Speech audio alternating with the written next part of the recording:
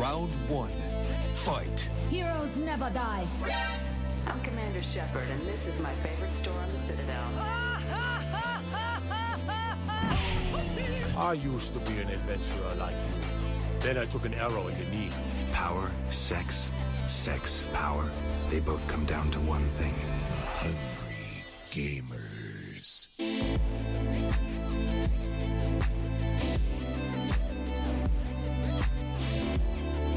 Hello, and welcome, boys and girls, to the 213th episode of the Hungry Gamers podcast. We are powered by 8bit.net and those sexy legends over at Audio Technica. I'm your extremely humble host, Brendan White. You can follow me just about everywhere at Brendan8bit. And the Danny LaRusso to my Mr. Miyagi, my podcast Ride or Die. We're talking about Miss Ellie Hart. You can find it on them socials at Miss Ellie Hart. How you doing today? You been sweeping that leg? No mercy. Wrong. Actually, that's the wrong team. Yeah, doing well. It's hot as balls out here. I can't stand it. I feel like we're now interchanging like the same kind of temperature because I understand it's getting a little bit warm in Australia again. Well Currently, done, Melbourne, you 22 dumbasses. degrees at 8:49 in the morning. Oh shit, that's pretty warm. We've got like Santa Ana winds or some shit like that, so the desert blows hot air over our way. The rest of the country is apparently having a nice cold, chilly fall, as they call it over here. So yeah, no, sweating balls over here. How are you? I'm doing good. Yeah, as I said, 22 degrees, so it's warming up. I think it's going to be yet another hot summer up here in the Sunshine State, but thanks to the brilliance of air conditioning, I rarely know what that's like, especially with still working from the home office virtual meeting environment. So getting out and about a little bit, seeing some clientele, but mostly it's just done in the old HQ studio. So yeah, a lot of homebound, but just chilling this weekend. Little Winnie's done himself a mischief and tore his dew claw. So I had to take him in and get some work done to that at the vet yesterday. And now he's bandaged up with little foot sock thing going on. So he's limping around, the poor little bloke. But yeah, I'm doing good. It's always sad when the pups like injure themselves because they get scared, and you, as you know, a fur parent, you're scared, and they read that as well. So then they're like, oh, I really do have something to be worried about. So it happened to my pup too, like the nail just getting like torn, and then there's this blood, and you're like, so much still. blood, and then they're scared, and then it's a horrible situation. Yeah, so. And it's exaggerated further because then Bentley gets worked up because he can see his brother's sad. So like, I was sort of cuddling Winnie and sort of wrapped his little claw in some tissue and stuff to stem the bleeding, and then Bentley sort of jumping all around. It's like, you okay? You're right. What's going on? Oh, what's happening? And so I'm like, Bentley, piss off, sit down, just be calm. And then Winnie's getting worked up more, and I'm here to provide medical assistance. That's it, yeah. Little nurse Bentley, and then I took them both to the vet yesterday just so he's got his brother there, and because I think Bentley would probably get anxious if I left him here by himself.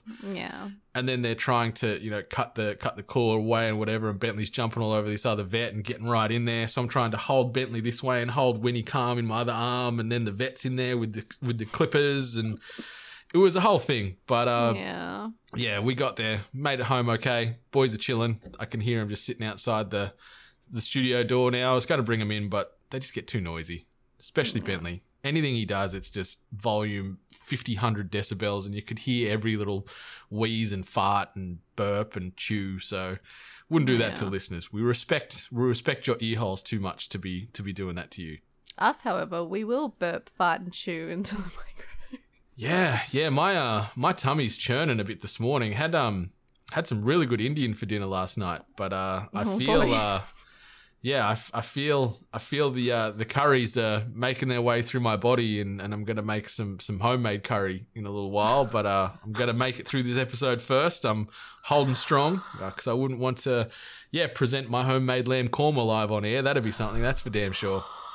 I'm sorry, everyone. I love Indian food so much. I'm a lightweight. I barely go out of the white person comfort zone, let's call it. So your standard butter chicken, but even so, it's never and I'm never oh, I want Indian food.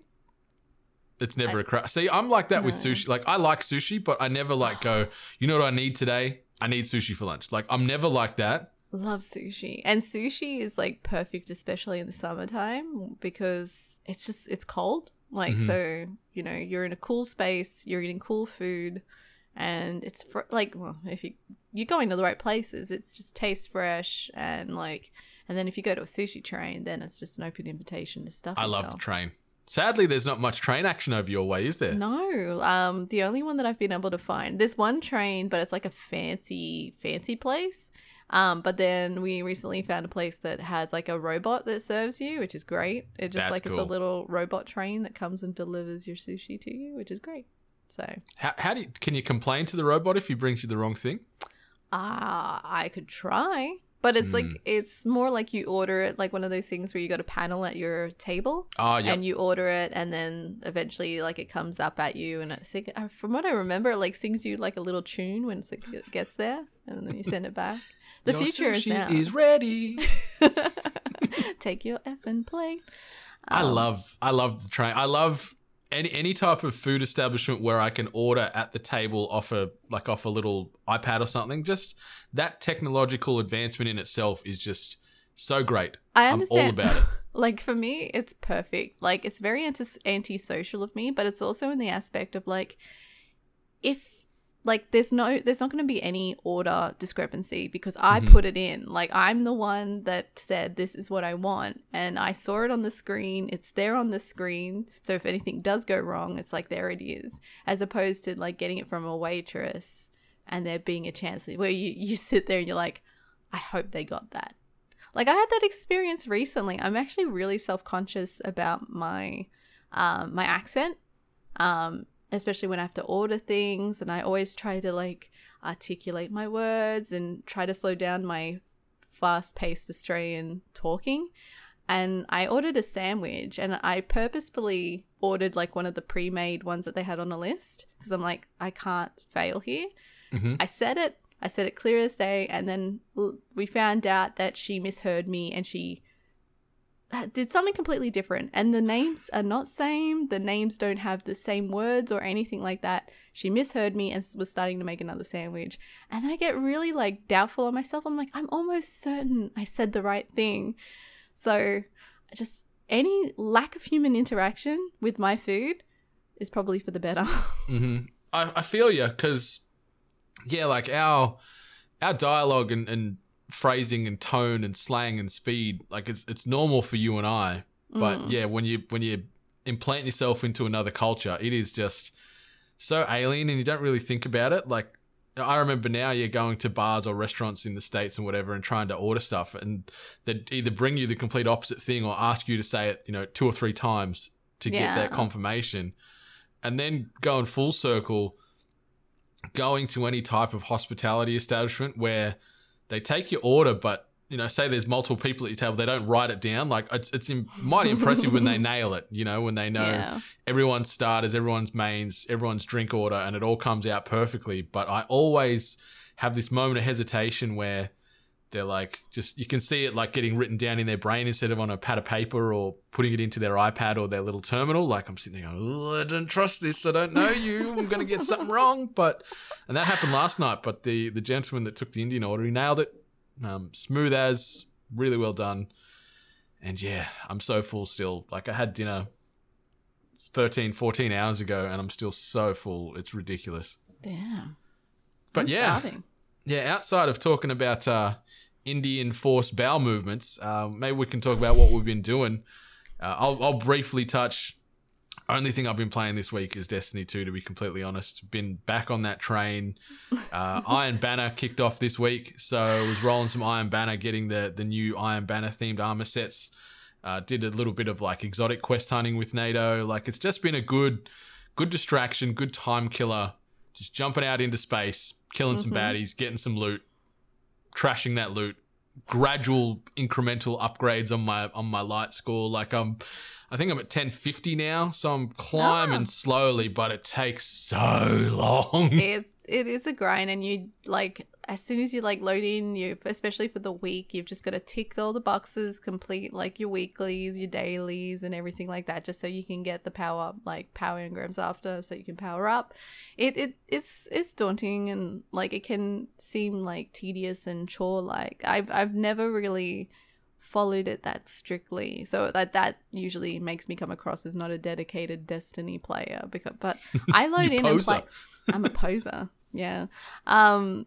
I just load in and do what I want to do, like usually Gambit, but sometimes I'm like, I'll play some PvP, or sometimes I just want to like, you know, walk around like a planet and just interact with randos and just do like events on planets and stuff like that. Like, I like that Destiny has that option, but yeah, apparently if your power level isn't to a certain extent, then you're a #fake fan.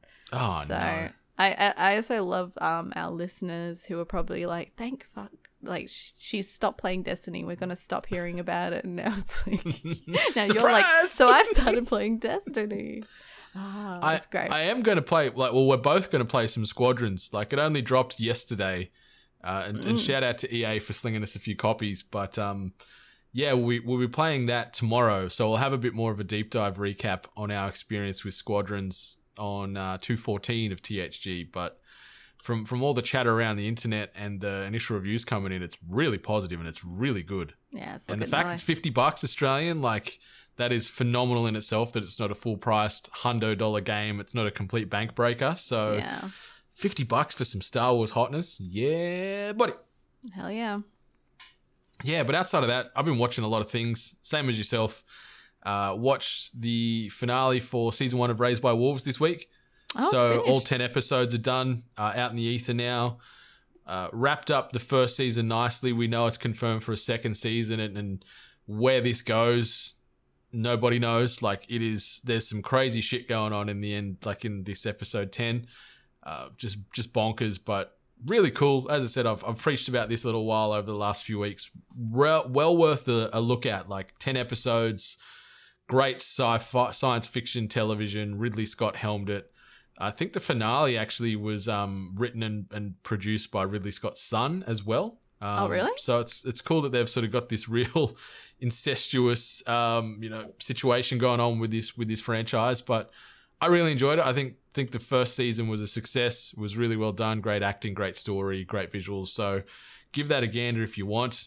Latest episode of The Boys was fantastic as well. Like, chef's kiss on that. That show is just, firing on all cylinders.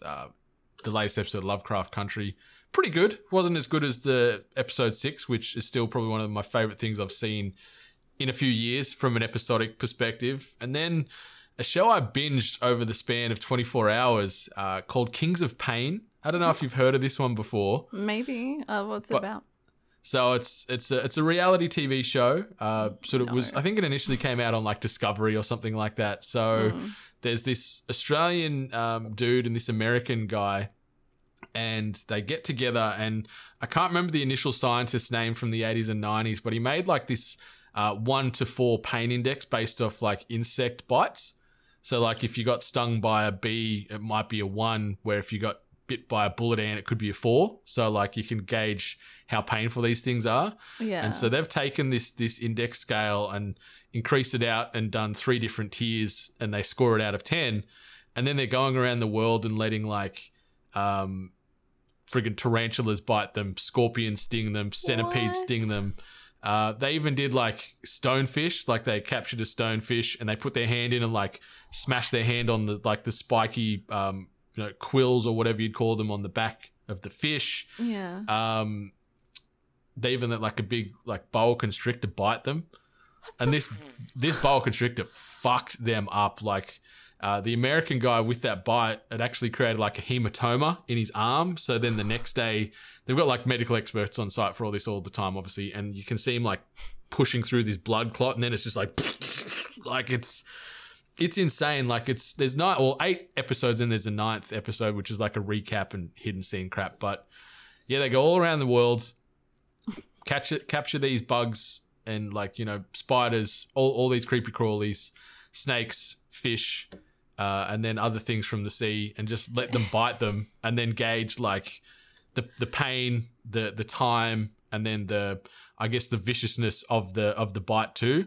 And then they score it out of 30 and then they make a new scale. Like, it's so dumb, but I couldn't stop watching. But is this for science, or are they just doing it for shits and giggles? It's scientific, like... I guess is it's someone both. taking this information and recording it, or are they just like, oh, we're just making our own? Yeah, so then, like, the Australian dude, I can't remember, like, what... like, he's in this field. Like, he is an animal expert or something. I can't remember what his certification is. The other dude is just some YOLO bro. Like, he's got a proper name, but, like, he's referred to as caveman on this show, so it's like, whatever. Oh. Wears his hat backwards, probably, Right. like, chases 40s. That kind of rings a bell. Is he like a survivalist? Yeah, he looks a bit like a survivalist. Like, That's he looks ringing like a some dude bells. that could be at like a keg frat party, though. Like, he's wearing his hat backwards. But yeah, it's crazy. Like, they are using this as a scale, so you know how vicious animals are, and I guess ultimately what to avoid if you come across them. Like, I guess there is some science and some intelligence behind it, but just watching these guys do it, and then no doubt the producers have told them to also, like, when they do get bit or stung, you know, react times 10 instead of it like just being they're like and like Hulk, like some of them are just carrying on. But some of the bites and the infections and stuff that happens to these dudes after this attack or this sting, it's disgusting. I'm sitting there going, long term, this is going to fuck you guys up a lot. They don't know what it's going to do to them. Like, here's the science of it. Just don't get bit. Avoid dangerous animals. Be safe in the environments, you know? And then by the time that you, like, actually get bit, stung or whatever, you're not going to resort to a fucking chart, go, oh, this is the level of pain I should be feeling right now. Yeah, like... no, it hurts. There was one part which could have gone really south. Like, they're in the Amazon and they caught a heap of piranha and they put them into a tank. I love piranhas. And this caveman dude, he got like some like a chum, like a bucket of chum. Yeah. So blood and insides and stuff. Glazed his whole arm in this and put his arm into this tank. And you're sitting there going, like, are these piranhas just going to go and like chew his arm off? But I guess because he didn't have a potential open wound, they didn't really trigger.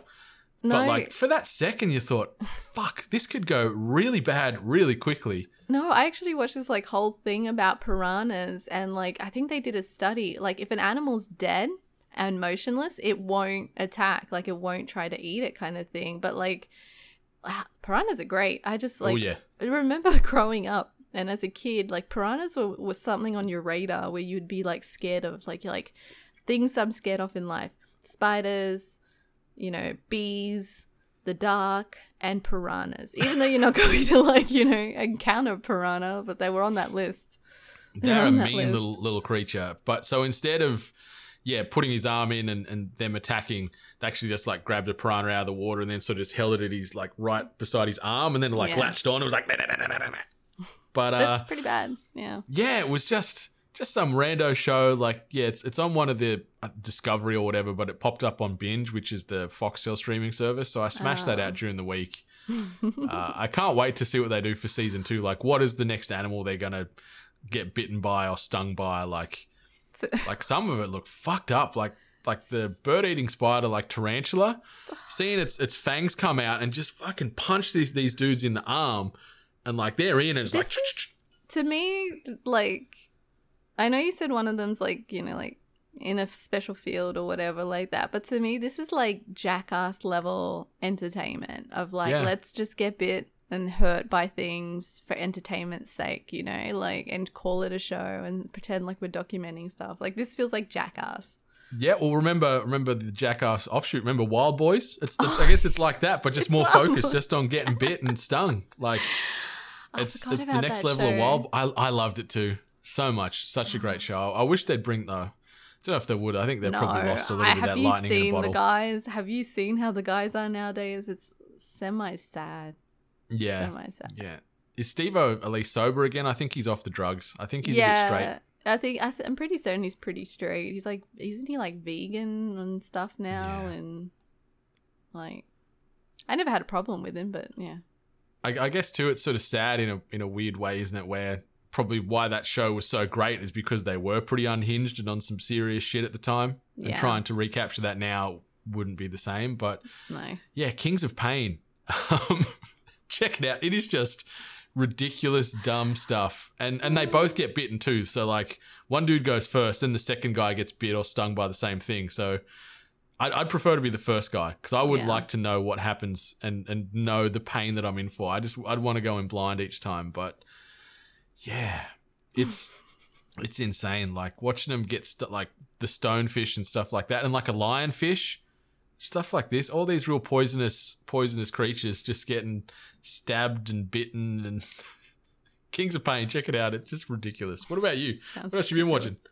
Well, I quickly jumped into Animal Crossing because the Halloween season has started, and that's perfect for me. Like my house and my aesthetic on my island was already pretty spooky, so I saw a lot of the stuff that was going to be involved, a lot of like, you know, jack-o'-lanterns and pumpkins and spooky stuff. So I'm like, okay, I'll jump in. Let's see what happens. First of all, if you haven't played the game in quite some time, your character exits the house like usual, but your hair is all disheveled, like you've been sleeping that entire time. And then if you go into your house, there's roaches. So, you got to tread on all them little buggers. I wanted to keep mine, but I accidentally stood on it. There's a few weeds around. You get kind of like a bit of sass from your villagers saying, it's been ages. Like, where have you been? I was worried. And it's like, oh, sorry. But yeah, so they're currently selling pumpkins, so you can plant pumpkins. And then there's a lot of recipes now where you actually have to use the pumpkins that you grow. There's also like different levels of pumpkins that you can grow depending on how much you water them and look after them and everything. And then this whole thing for Halloween. And you also buy candy, but you can only buy one candy a day. So it looks cute. It's very adorable. If you're very like Halloween like focused, like if you're a big fan of Halloween, it's your favorite season, I definitely recommend jumping in. Some of the stuff is pretty cute. You don't get things off like straight away. Like there's not like a massive amount of things available to you. It's obviously going to be like the grind you're familiar with, where every day check in at the shop where there'll be one item, check out for DIYs because your villagers will be doing Halloween DIYs. So, but like, you know, especially if it's been a while since you've jumped in, it's a good time to jump in. It's one of the fun seasons. Plus Christmas will come up too. So that'll be pretty cute as well. It looks really cute. I thought about jumping in, and I haven't completely closed the door yet, but I don't know if my door would open in Animal Crossing now. Like, it's been that long, the weeds would have just overgrown my island. You've got a squatter in your house and yeah. everything. Oh, I got rid of Olaf. Olaf came, the Michael Jackson anteater ugly looking thing. He gone. He came up to me and goes, I've been thinking about leaving. I'm like, good, thank you. Yes. Later. Out. See ya, get out. So...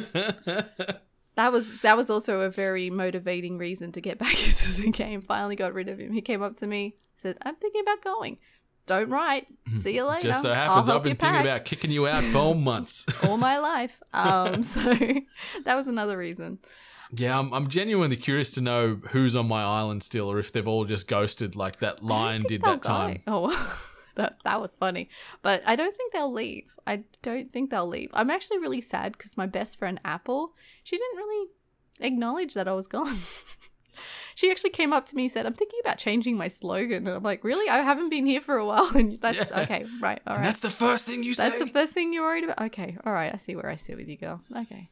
Yeah. So, how long? It runs all of October, I think, right? Yeah. All of October. And then on the 31st, there's actually a special event. So nice. Get involved with that as well. Yeah, maybe. I got to charge my Switch. It is so flat and so dead. Like, I haven't taken it out of its case in... There's actually a few things now I want to play on the Switch. Like, what's it? Is it Diddy Kong Country? Is that what it's called? Or... Oh, Diddy Kong's Quest. Is that what it is? Donkey Kong Country, Diddy Kong's Quest, number 2. I think so. It's like, it's so the one good. with the sister, right? Yeah. Yes. Yeah, with Dixie Kong. So I never played it, like I didn't have like a Nintendo growing up, but I had an emulator. And I remember that one being really fun. So I actually want to go back and see if it is as fun as I remember. It's great. So I've got to jump back on that. Once you're done playing it, go check out the Hungry Game Show episode with Jamie Penning, Ooh. crushing the trivia game because it is one of his favorite games of all time. He is the Donkey Kong Country savant. So I'll have to check it out. Check it out. And then apart from that, it's just been a lot of watching as well. Last week you were like, hey, there's this really cool like crime, like serial killer TV show. I was like, yeah, that sounds great. I'll watch it. Instead, I decided to watch a show called Bosch. Now, completely random, Prime TV, kind of like TV show that was on. And it is like your standard like detective, LA detective solving like a case of like a serial killer.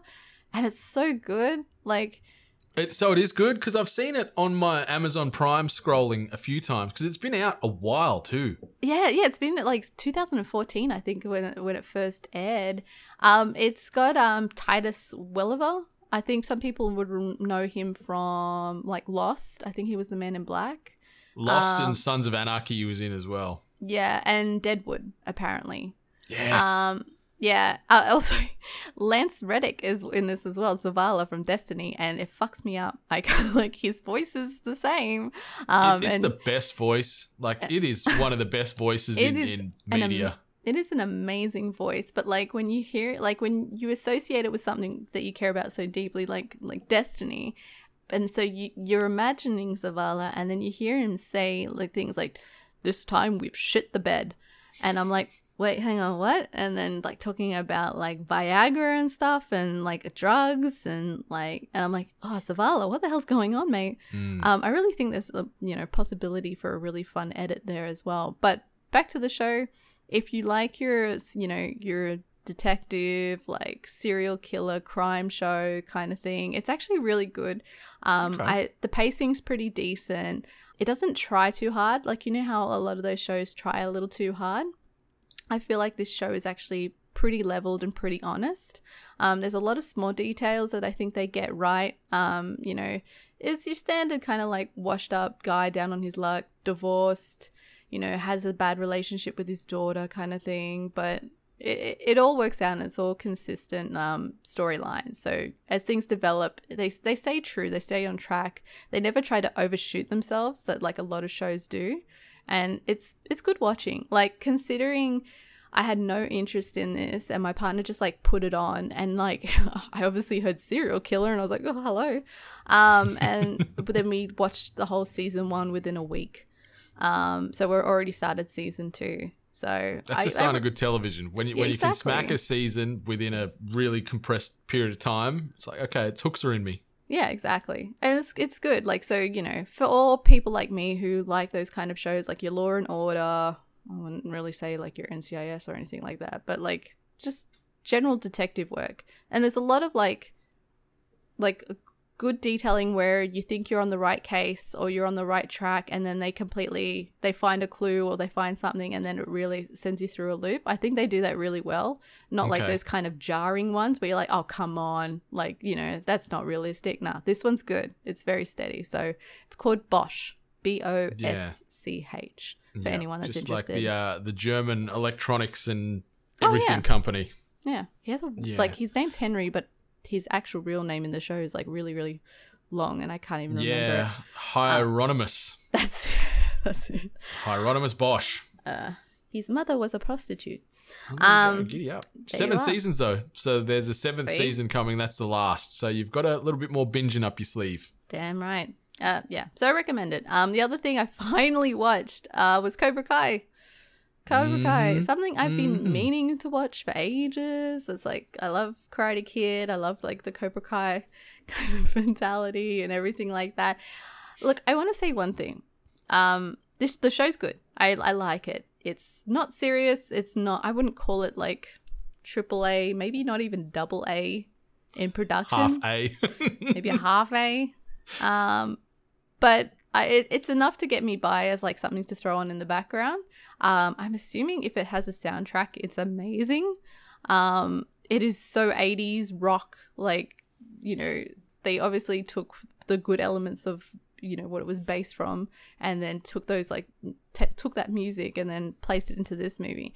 But there's just something really unsettling about a grown man that has this chip on his shoulder from when he was a kid, from high school. And it's really, it's borderline sad and frustrating where I'm like, come on, like really, you couldn't get your life together because of something that happened to you in high school? Like, so, you know, and Daniel, how do you say his last name? Daniel LaRusso, that's it.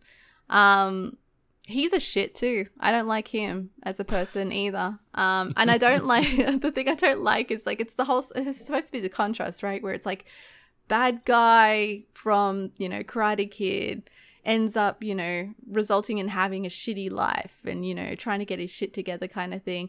But Daniel, the hero of Karate Kid, everything's perfect for him. And then, like, when you follow Daniel around, it's like, this is ridiculous. Like, happy family, beautiful home, like car amazing mogul. life.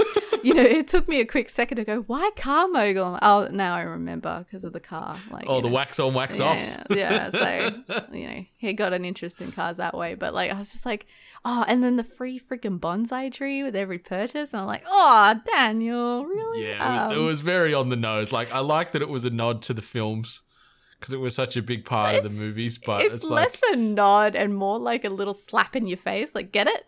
Yeah, just forced right into your eyes. So the show's fine. Like I said, it's a very good background show. You don't have to be too invested into it. There's a lot of references from, you know, any time that you watched it, you know, as a kid or whatever age you watched, you know, the original Karate Kid movie. But yeah, it's very on the nose. There's a lot of cheese factor on there. A lot of like just straight up like them smacking you in the face with references from, you know, Karate Kid and everything like that. But you know, it's fine. Like, it's good TV. It's fine. So I'll continue watching it. You guys said it got better as I think like it's still a lot of 80s cheese, but like I like that.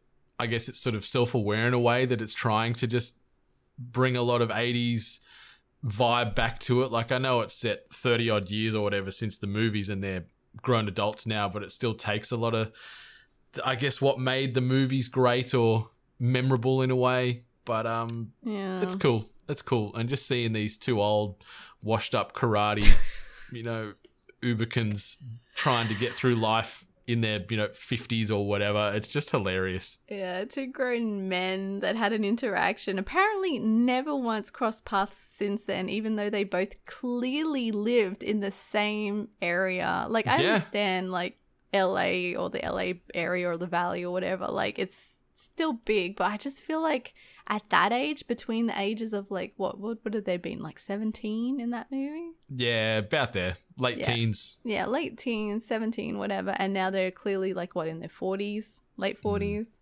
It's like, no, your paths would have crossed. It feels like we all missed the gap of their lives that they also missed. And it's like pretty evident. So yeah. But it's fine. It's fine. I wouldn't take the show too seriously. Yeah, it's easy watching. Like, there's a third season coming out in January, and they've also already renewed it for a fourth season because it is popping off on Netflix. Like, it landed on there in June, and it's just going bonkers now. So yeah, power to everyone getting on board with it. Like, and it's good to see because it was just a shitty old like web series. Really, it was on YouTube Premium. It was on YouTube, yeah. And now it's finding its legs, and a couple of, I guess, almost you could say washed actors from the 80s are getting their star put back up into the lights again, you know? I'd say washed. I'd say pretty washed, yeah. Yeah. So that's cool in a way. I guess seeing these people get a bit of lightning in the bottle from something they did 30 odd years ago, now they're relevant again, and all these new people are coming to Karate Kid and probably will then boost film sales and get more eyes on the initials and the original films and stuff like that. So yeah, like, it's cool. I'm happy for it to have some success. Yeah. But like, I kind of thought that they were going to be smart about the whole, like, because everyone said it's like, oh, you know, you find out that really like Daniel was a bit of a dick, like, you know, but he just straight up comes out and says it. He's like, you stole my girlfriend and you won on an illegal move. And then it was just like, oh, what do you mean? And then like that was it. And I'm like, I kind of feel like we should elaborate more on here, but you know, whatever. Yeah. See, all that came out of my viewing of this is like, yep, car dealership owners or car dealership salesmen, they're pretty dodgy. You know, you always got to be mindful. No, they always make it like they make Daniel look like just the best guy. Like he's such I see a nice through guy. that. I see through them fake bonsais. Dodgy dad, but you know, everything else, he's just perfect life. And yeah, it's just that weird gap that seems to be missing from when they were teenagers to, you know, grown men. It's weird. But see, like, I love bonsais. Like, I would love to get into them and have more of them, but there is so much work in having a bonsai and make them successful and healthy and make them grow. So, like, I see Daniel doing that, and I'm like, that's mean of you, because that in itself is like a... Just gave someone a chore. Like a tree-like child. Like, you've got to care for this thing. You can't just water it once a week and let it go. Like, there's a lot of maintenance and R&R involved with bonsai trees. So I'm like, I see through your facade there, Daniel. I'm onto you, mate. Like I'm onto you. LaRusso wax or something. Give that away. Mm-hmm. With a new car. I'd buy some of that. Yeah, so plenty of things to watch out there, people in the 8-Bit Nation. If you're looking for some viewing while you wait for the next big wave of game releases that are dropping, you know, end of this month and then into November with the next gen deployment. I guess one quick thing I just wanted to say: fingers crossed that email you received from Amazon regarding your day one shipment. Those bastards is a hoax. So now like everything, like with the emails with Amazon and what seems like to be America, like just you may have a console, you may not. So yeah, that's when you my messaged life. me saying that email, like I've been refreshing my inbox like several times a day, waiting for that email to hit mine as well. But so far, that's me touching that wood. I have not received one yet, so I should have it day one, but who knows? Because logistics are screwed here in Australia, and no doubt around the rest of the world too. They can't really guarantee even overnight delivery and what have you. So we'll see. It's one thing we'll we see do next well month. over here. It's doing well. Like deliveries. I ordered something like on Wednesday and got it Thursday.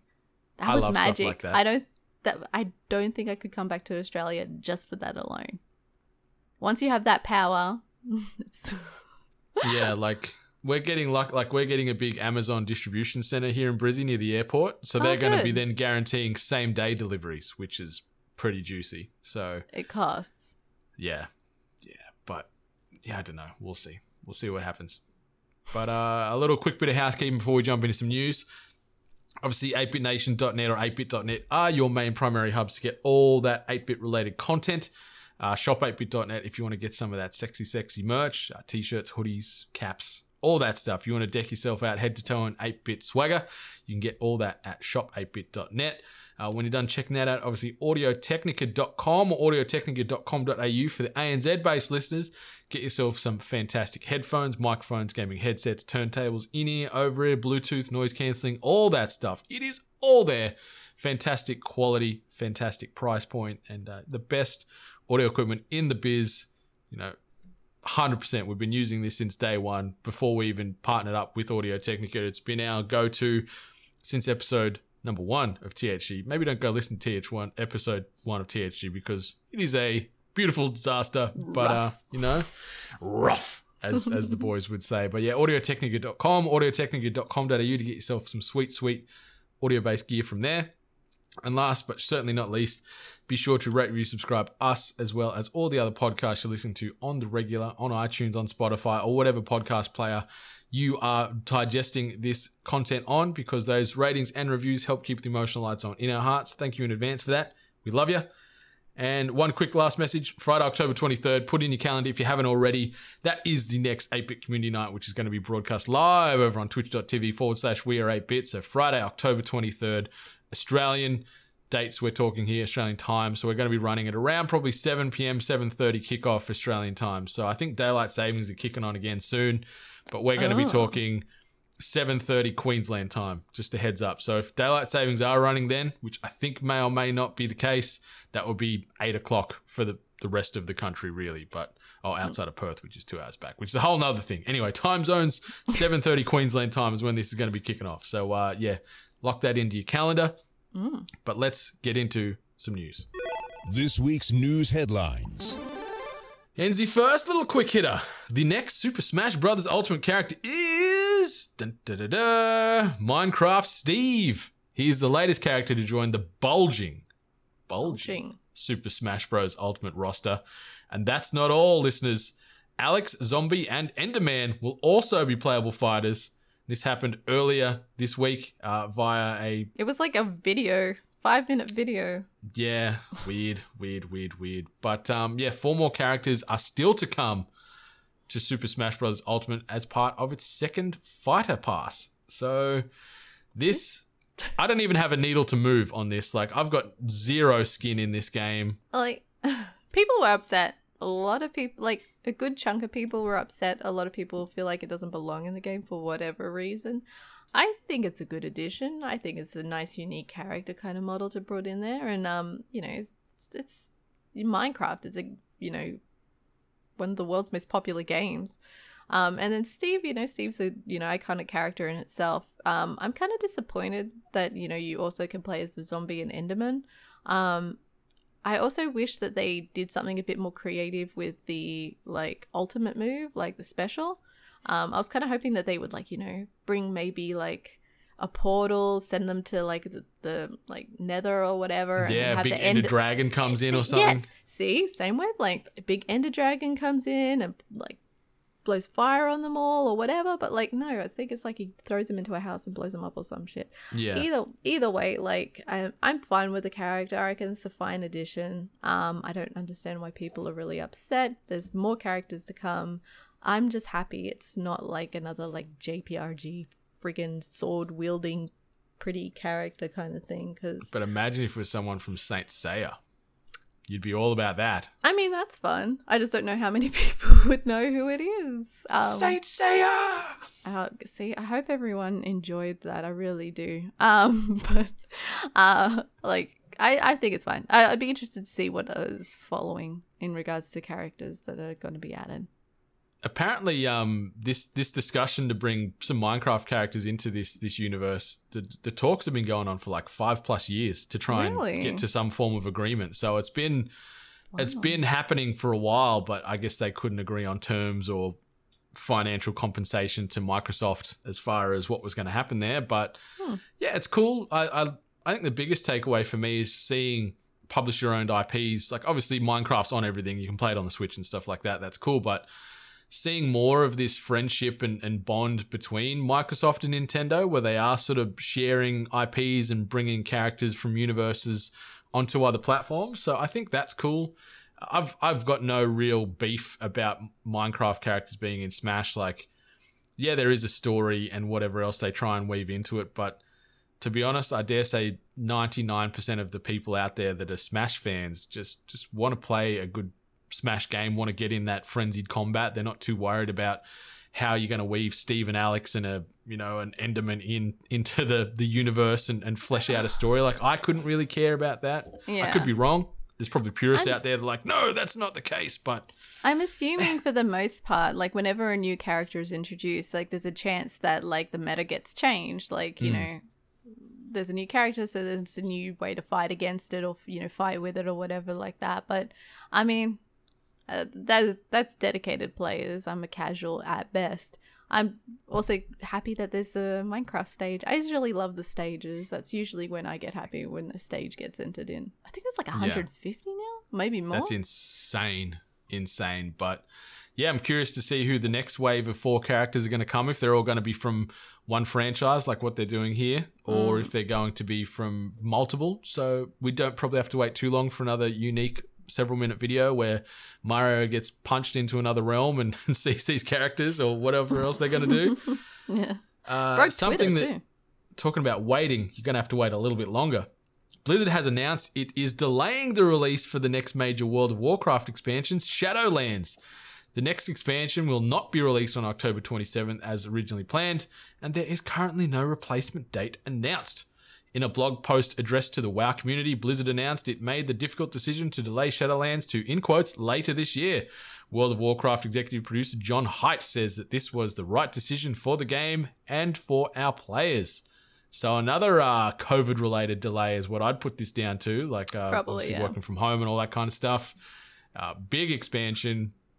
I think I heard the collective hearts of most WoW players break when this dropped in the last 24 hours ago, because at the moment there's just nothing really new to do in WoW. Like talking to Ryan, who lives and breathes this game, 60 plus hours a week, every week type of thing.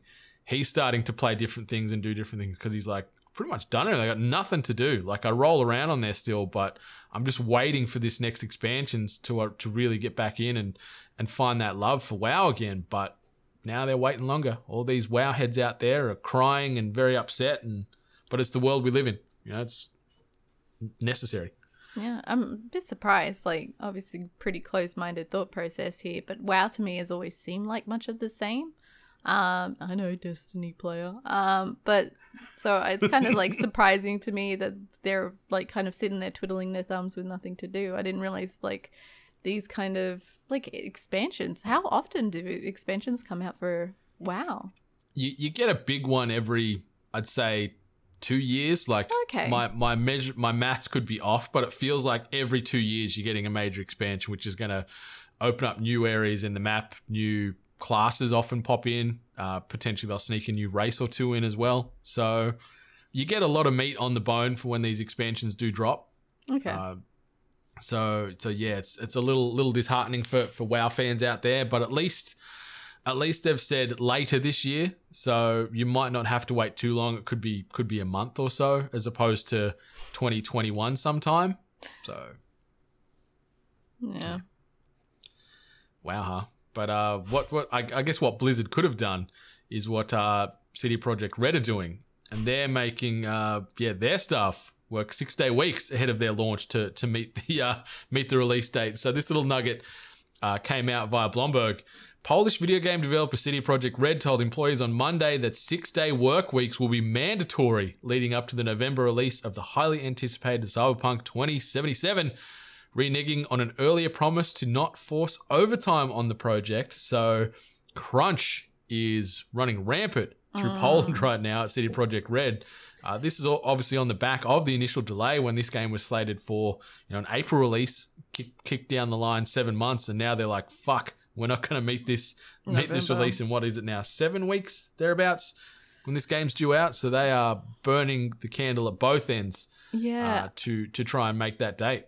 Like this article and this this particular topic about crunch was very interesting this time around. I guess because it is such a cherished game now, like one that's definitely anticipated, there's a lot of people who now seem to be pro crunch. There's a lot of people there that are just like, it's expected, it has to happen. Why is this a news story? We all know what happens, kind of thing. And I think it's kind of like a really sad attitude that we're all being brought to. Though also the attitude of, oh, I work in this industry, we have crunch, so what's the difference? It's like the point is that this shouldn't happen. Like I know that I noticed from office industry or whatever like that, but it doesn't matter where you work. There's now an expectation of you having to work more than what's required of you. And it's almost like you can't say no, because then you're a bad team player and you're a bad worker. And it's like people that don't take sick days because of whatever reason, and then they work the overtime without pay because they don't want to look like a bad employee. And this one in particular, the wording is mandatory crunch, like mandatory 6-day work weeks. So, even if it was optional, there's probably still that stigma of well, if you don't help out, you're a bad teammate, kind of thing. So you're either on the bus or you're off. Yeah, it's about, essentially, I think this article was good in the fact of just highlighting that it still exists. It doesn't matter how much time you give a project, they are still constantly putting their, stuff in health risk, because it is a health risk. Requiring people to work more than what's required of them. It's physically draining. It's mentally draining. It's not good for mental health. And I think that it just needs to be brought to light, to be honest, in all industries. But I mean, this is the one that we devour and we benefit from.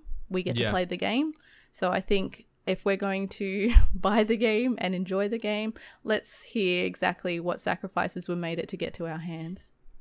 100%. And like what you touched on regarding all industries like that, like I'm a big component of that at the moment. Like with the whole work from home scenario, like I'm not the only one in that situation, no doubt. Like because you're cutting down that commute time to typically go to the office or the first meeting, like I'm getting up at 7, have my first coffee and start work then, you know, and then you find yourself just working right up until dinner time when you're only paid for, 8 hours, and then of a night time, it's like, oh, I don't really have much to do. I'll just get the laptop out while I'm watching a bit of TV and do a bit more work. You need to be very mindful as far as a clear start and end time with your work practices, and even just have some kind of like physical off switch. Like, if you've got your little home office, you go in there every morning and, flick that light switch on, and that's the start. And when you're walking out there, turn it off. And it's like, so you can mentally switch on and off and get out of that space. Otherwise, you're just stuck in this vicious cycle. And it's not good for your health. And, I feel for CD Projekt Red, and obviously they're not the first, not the last that are going to fall into this crunch discussion. But the good thing is on the back of that is obviously they're going to be paid. They're going to be compensated for the overtime and things like that. Badowski, who's the studio head there, did come out and sort of put his hand up and be like, I'm sorry. Some of the quote, he's like, I know this is in the direct opposition to what we've said earlier about crunch. But this is what we need to do to navigate the situation. And he's also confirmed that they can still continue to count on the bonus payouts that they get, which they get a percentage of the 10% of the company's annual profits between the staff. So it's at least good that they're saying we're not going to just work you to the bone and then throw you out to the trash like some of the other developers do, where they're contract workers and then the game's done, see you and you get sweet FA. So at least they are going to get paid for the time they put in. And that's at a bare minimum what you should be expecting and demanding. Oh, yeah, exactly. If you are being made to work the hours, essentially you'd want to be, compensated for the time. So, Yeah. But that's just the world we're living in. Like COVID and restrictions and not having that direct touch in some industries can be really detrimental to getting projects out on time, especially in the creative media space like this, where you do need to potentially be beside the other devs and whatever else that are working on certain things to make sure that project keeps moving. But hopefully that all goes well and goes smoothly. The next bit of news, Twitch has rolled out soundtrack beta to give streamers rights-cleared music. And this is a little tidbit from GameSpot. Licensed music has been an issue for many streamers in the past, with takedown notices coming from rights holders and making certain games complicated to stream or post videos of.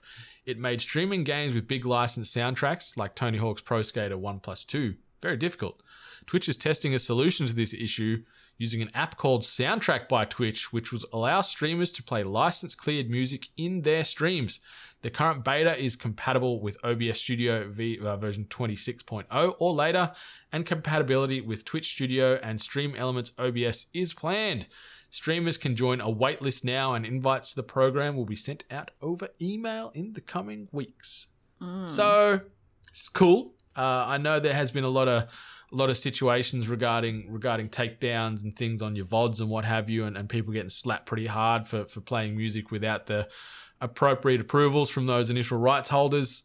I think background music really adds to a stream. Like, you don't want it to take away from the banter, but it just cuts out a lot of that dead air. Definitely. So it's cool that Twitch are looking at ways to implement that back into their rotation. From my understanding of the situation, they've got curate a playlist by staff of Twitch, but then they've also got like radio stations, you could say, based off certain music genres. So you could pick like an R&B or a lo-fi hip-hop beats one, and it'll just play through that and you can't skip, but with the playlist you'll be able to jump between tracks. So I think it's cool. Like, good on Twitch for at least trying to address and deal with this situation, because this year when this first started popping off, a lot of streamers were very up in arms, which makes no sense, because yes, the owners of this music should be getting paid for utilizing their services. Yeah. But yeah, I think it's cool. What do you reckon? I mean, I understand Twitch does have to essentially provide maybe a solution to a problem that it exclusively affects their streamers. There are alternatives. A lot of people have found alternative streaming playlist kind of sites that do have royalty-free music available. So, I mean, it's interesting that Twitch themselves are kind of getting on board and trying to solve the problem when a lot of people have probably networked now and found, you know, the equivalent, you know, solution. It's interesting to see that they're going to be doing a beta. You have to be on a wait list. So it seems like they're still ironing out the kinks of this. It's obviously not as, you know, clean cut as, you know, that they've kind of established here. They're obviously still in the works with it. I know it's a no-dar situation of like, yeah, of course people who like write music should get, you know, royalties from it being played, you know, kind of thing. But I've got to be honest, Twitch was a great place for me to discover new music. I don't know how many times I'd be in a stream and someone would be playing music. I'd be like, what is this? This is great. And then I would find new music thanks to them. Like, I've discovered like music like Polyphia. I never heard of them before, and I found that on a stream and I absolutely adore them. Like, a lot of like the synth pop that like I never knew about, I found through streamers. Like, so it's a shame that like I'm gonna have to find my music my own way, but it's understandable. I just hope this is a solution that like helps out a lot of streamers, because I know a lot of people just out of nowhere started getting like clocked, and like I don't know if anyone got banned for it, but a lot of people got strikes. So yeah, a lot of strikes and a lot of takedowns of odds and stuff like that. And yeah, it's a tricky situation to navigate, and I get it from all fronts. Like, yeah, as the musician, you want to get paid or get your acknowledgement for the product that people are streaming for free, in essence, really. So you want to get your own, but yeah, the streamers, they need to be smart about it. Twitch as well, and the various streaming platforms need to be smart about it too, because obviously unless they're buying the licensing to have these broadcasts on their platforms, they could get hit with giant you know, legal situations and potential fines and be sued for a lot of money. So yeah, exactly. Especially if you're taking on a service saying like, yep, royalty free, you'll be fine, and then so you use it, and the next thing you know, you get like clocked. You're like, well, what's the go? You told me the service was fine. So it's, yeah, double-edged sword. A lot of people are going to get hurt for that. 100%. But I do know there is some good lists out there that you can have a look at. People have started to correlate music that has been approved, or whether that be from the artists themselves or the record companies that are representing / I guess you could say own that artist or their IP. And you can find out what is safe to broadcast in the back end of your stream. So just do some Googling, or if I remember, I'll put it in the notes of this episode. I've found a pretty good list as far as what you can and can't play. So yeah, I'll put that in there. And the last bit of news this week has generated a little bit of hullabaloo out there. And the headline is, Insomniac's giving Spider-Man a Tom Holland-esque makeover in its new PS5 remaster. This comes via way of Matt Wales over there at Eurogamer.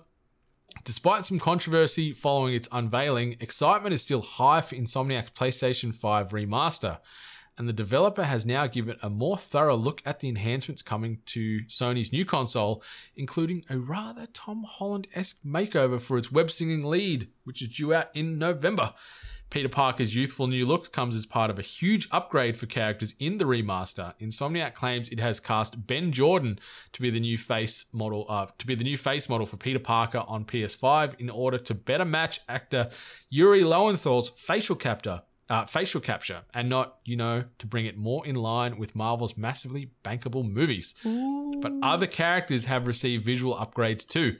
Insomniac says to expect higher fidelity skin, eye, and teeth shaders, as well as individually rendered strands of hair, all of which it hopes will bring new life to familiar characters. Of course, the graphical enhancements go way beyond characters, and the delightfully vertiginous? And the delightfully vertiginous playground of Manhattan has also received notable upgrades as part of Insomniac's remaster. The developer says it has done painstaking work on the city to take advantage of PS5, delivering improved models and materials as well as ray-traced reflections and ambient shadows. It looks stunning with our new skies and weather, Insomniac enthusiasts. Additionally, the game now targets a 60 FPS frame rate, which is interesting, because that's frame per second frame rate. That's some bad wording there, Eurogamer. Now targets a 60 FPS frame rate when played in performance mode, and there's support for spatial 3D audio as well as haptic feedback and adaptive triggers via PlayStation 5's DualSense controller. Insomniac also promises near instant loading, but notes that players can turn on the original game's humorous fast travel animations if they prefer, which is obviously where he's riding the subway, hanging out, checking his phone. I didn't find them humorous. I thought it was cool as a way to break it up, but I wasn't laughing. But anyway. Elsewhere, Insomniac says it's carried a number of new photo mode features over from Spider-Man Miles Morales, meaning lights can now be placed around the environment to illuminate a shot, and spider suits can be switched when everything's framed up too. And on the subject of spider suits, the developer even offered a glimpse of the amazing suit, one of 3 new suits being added to the remaster. So, yeah, they're just going back to the well. Yeah. Remastering a game that came out a couple of years ago, trying to get more blood out of the stone. Yeah. The character model, I prefer the old one, to be 110% honest. Like, I'm not going to pitchfork and carry on like a lot of the internet has about this. That was intense. Like, I didn't realize people felt so passionately about like that sort of stuff. Like, I get it. Because this game was a lot of people's like game of the year kind of thing. Like, it had such an impact because it was such a great game for people. So I guess it's kind of like getting accustomed to a character and then them just recasting your character, recasting the character that you came to know. So I get that. But I just, there's no reason to be a dick. Like, you can be angry, you can be a little upset, but just don't be a dick. I think I'd be more upset if they recast Yuri, because the vocal delivery and the emotion, I think, is what's more relatable and more important to me in a character. So fair enough, they've pretty much tried to get as close to Tom Holland without having to pay Tom Holland to do this, because Spider-Man is on everybody's lips, and there's this multiverse they're trying to do now, and you see the rumors of Jamie Foxx is coming back as Electro again, but he was from one of the other Spider-Man universes, and it's a whole thing. So they're trying to build this out, and having a character that you go, oh, is that Tom Holland? And then you're like, oh no, but it really looks like him. Like, I don't think it looks like Tom Holland. Neither do I. Yeah, I don't make that connection. I don't like the new model. He's just gone from 20 to 15. Like, looks so young, and his skin is just so pudgy and soft, like a preteen. It's just, it doesn't sit right with me. I didn't actually play the game, so I don't have that familiar invested interest in actual the character model. But based on visual appearance, the kid looks weird. Seeing what a person had and what you're seeing now, and I understand he's not in high school, right? No, this is 8 years into the Spider-Man journey, so he's like a mid-20s type of dude. Yeah, and this kid now looks like, as you said, he's 15 years old. Yeah, so it doesn't look right. So I can see what the hubbub is about. I did they actually confirm that or is it kind of slide under then they're trying to make it look like Tom Holland, but they're saying that they're not actually doing that. It's just purely they're trying to find the right face to match Yuri's. Yeah, they're just saying it's a better match. I think they're saying but not saying type of thing. Gotcha. in the way they're wording it and pitching it. It is what it is. It's a phenomenal game. Anyone that hasn't played it, highly recommend it. It is one of the best games of the last few years, and it's one of the best superhero related games I've ever played. Phenomenal. Everyone loves it. Obviously, we've got Miles Morales dropping this year as well. So yeah, maybe that we're going to see a potential little bundle where you could get the 2 games for a reduced combined price, and you can go through and get both experiences, which would be cool. Maybe. I mean, but yeah, it's crazy that they're doing an upgrade this quick. Yeah. It also looked like a lot of people were getting angry on Yuri's behalf. But he seemed pretty cool about it. like we know like Yuri's a pretty cool dude. Like if you've watched Jono's PAX panel that he had, is an all-around cool dude. So it seems like Yuri's pretty okay with it, like, you know, considering. So it seems like other people 100%. Yeah, so I guess that could weave nicely if we just Tweet of the week. fire that soundbite cannon, and that does come from the man himself, Yuri Lowenthal. You can find him at Yuri Lowenthal on the Twitters. And this tweet simply reads, I just hope y'all are as fired up about voting and fighting white supremacy as you are about Peter Parker's face. Hey. Perfect tweet. Obviously, Nice. This is on the back of the Trump-Biden live debate where Trump was just doing all he could to avoid squashing any form of support for white supremacists. Really, like it was a mess. Like I'm not a political guy. Like I don't pretend to be. I watch and consume the media and read the news and stuff, but I don't probably have mature enough or well-developed enough opinions to get too deep in all that. And I'm not one to try and get out in the weeds on things I don't know much about, but like I know what I like and I know what I like visually and when I hear it, and just I think I've got a pretty good judge of character. And old Trumpy, yeah, he wasn't like, I guess neither of them really done themselves a huge amount of favors overall. It was a bit of a wash. It was just a couple of old fools yelling up on stage and talking over one another. But yeah, it's not hard to stomp out racism and say, yes, you don't support known things like white supremacy in these certain groups. Like, you know, stop being so fearful of the white vote and just be like, yes, this shit does not fly. We're fully denouncing that. We don't back them. Fuck them. Like, I know they'd never say fuck them on one of those debates. Might as but well. like, It was you a know, free-for-all. yeah, but Yuri just speaking for not only games media, games fans, games community, but also American culture and global culture as a whole with that one tweet. I think it perfectly captures the world in a nutshell at that period of time there. But yeah, I feel for you because you're living it over there. Yeah, you are well deep in the mud. By golly, did I pick a time to live here. And it sucks because like sometimes, you know, if you're not happy about something, the best thing to do is, you know, cause action, and I can't even do that. Can't even vote. So yeah, it's scary, frustrating, but more more for like, you know, anyone that is a victim of these, like, you know, like horrible actions of like the white supremacists essentially, and, you know, pretty much the climate that's been created. Like, I'm not gonna say created because like racism and all that sort of hatred has always been around, but I just feel like it's been amplified and almost kind of let loose. They've kind of been told that there's no repercussion, and even when the president doesn't say, you know, he's against it, it's kind of so it's more, I'm more like fearful and like concerned for like those that are essentially victim to it, like constantly, daily. So freedom of speech, man, and all that. But like you got free speech, but you're not free of consequences the way I believe it should be. But he's free of both. So yeah, is what it is. Not free of COVID, hopefully, yeah, sucked in. But anyway, let's leave that at that. Hungry gamers go political. That's it. I can't think of a witty political-based pun to rename the podcast right now. It'll come to me. But while I think about that, sorry, new releases and events. Me too, but as I said, I just don't know enough about it, so I'm avoiding getting into that swamp.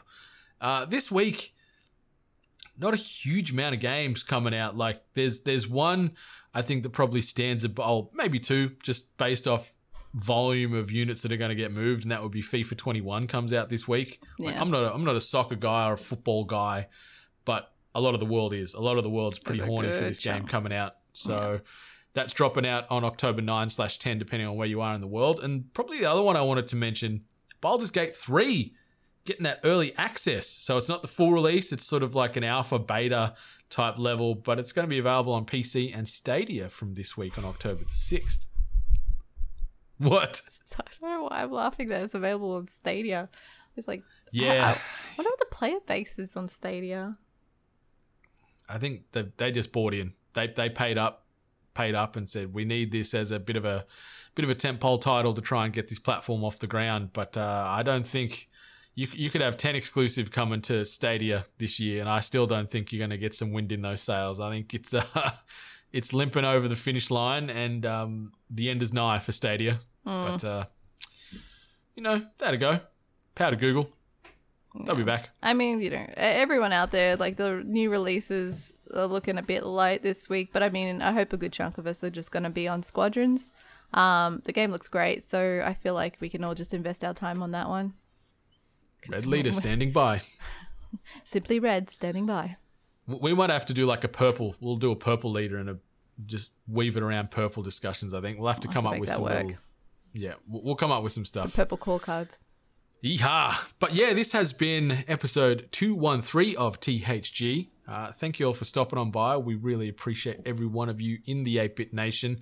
Any closing words or things you want to bring? I've got one little thing I want to say, but I'll throw it over to you first before we get on out here for another week. I wonder if we're going to say the same damn thing. We are on the spooky season. I would be curious if the listeners would want to see some spooky video content. Is there some scary games that you would like to see us at the 8-Bit Nation or even just the Hungry Gamers play? Let us know.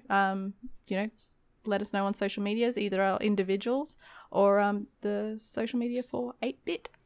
Heckin' yeah. I'm keen to play some horror stuff and get some scares. So yeah, hello@8bit.net if you want to drop us an email or on the socials. Now, I was going to say that Apex Legends is getting crossplay support this coming Tuesday/Wednesday for Australians. So crossplay will enable Apex Legends playing across PlayStation 4, Xbox One, and PC to either buddy up or battle it out against one another.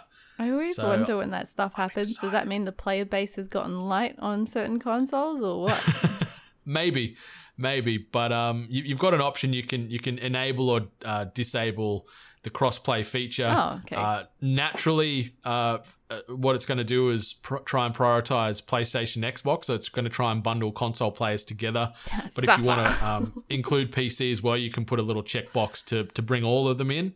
But they're just trying to alleviate, I guess, some of the benefits from keyboard mouse action and make a little bit more of a flat level playing field. But yeah, hell yeah, that's exciting news. And also, I know we mentioned last week, but yeah, Doom Eternal is available now on Xbox Game Pass. So anyone that odds on Game Pass, want that crunchy Mickey, what's his last name? Mick, I can't remember. The guy that does the soundtracks. Oh, right. Yeah, no, I'm really bad with names. Yeah, but you want that crunchy metal-ass soundtrack as you're killing Hellspawn. Doom Eternal available on Xbox Game Pass right now. So get that on the download. But yeah, it's episode 213 of THG. Thank you, everybody, for stopping on by. But yeah, this is it. We're out. Till next week, 8-Bit Nation. Much love. And stay hungry.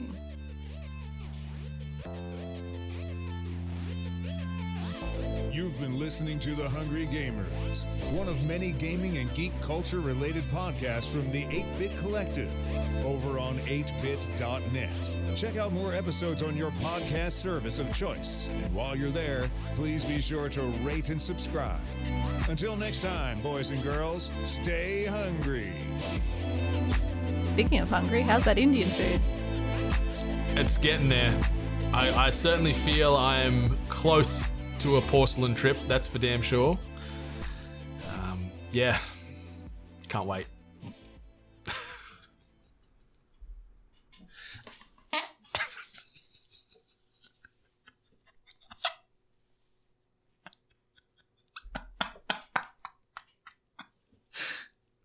Oh, she's smelly too.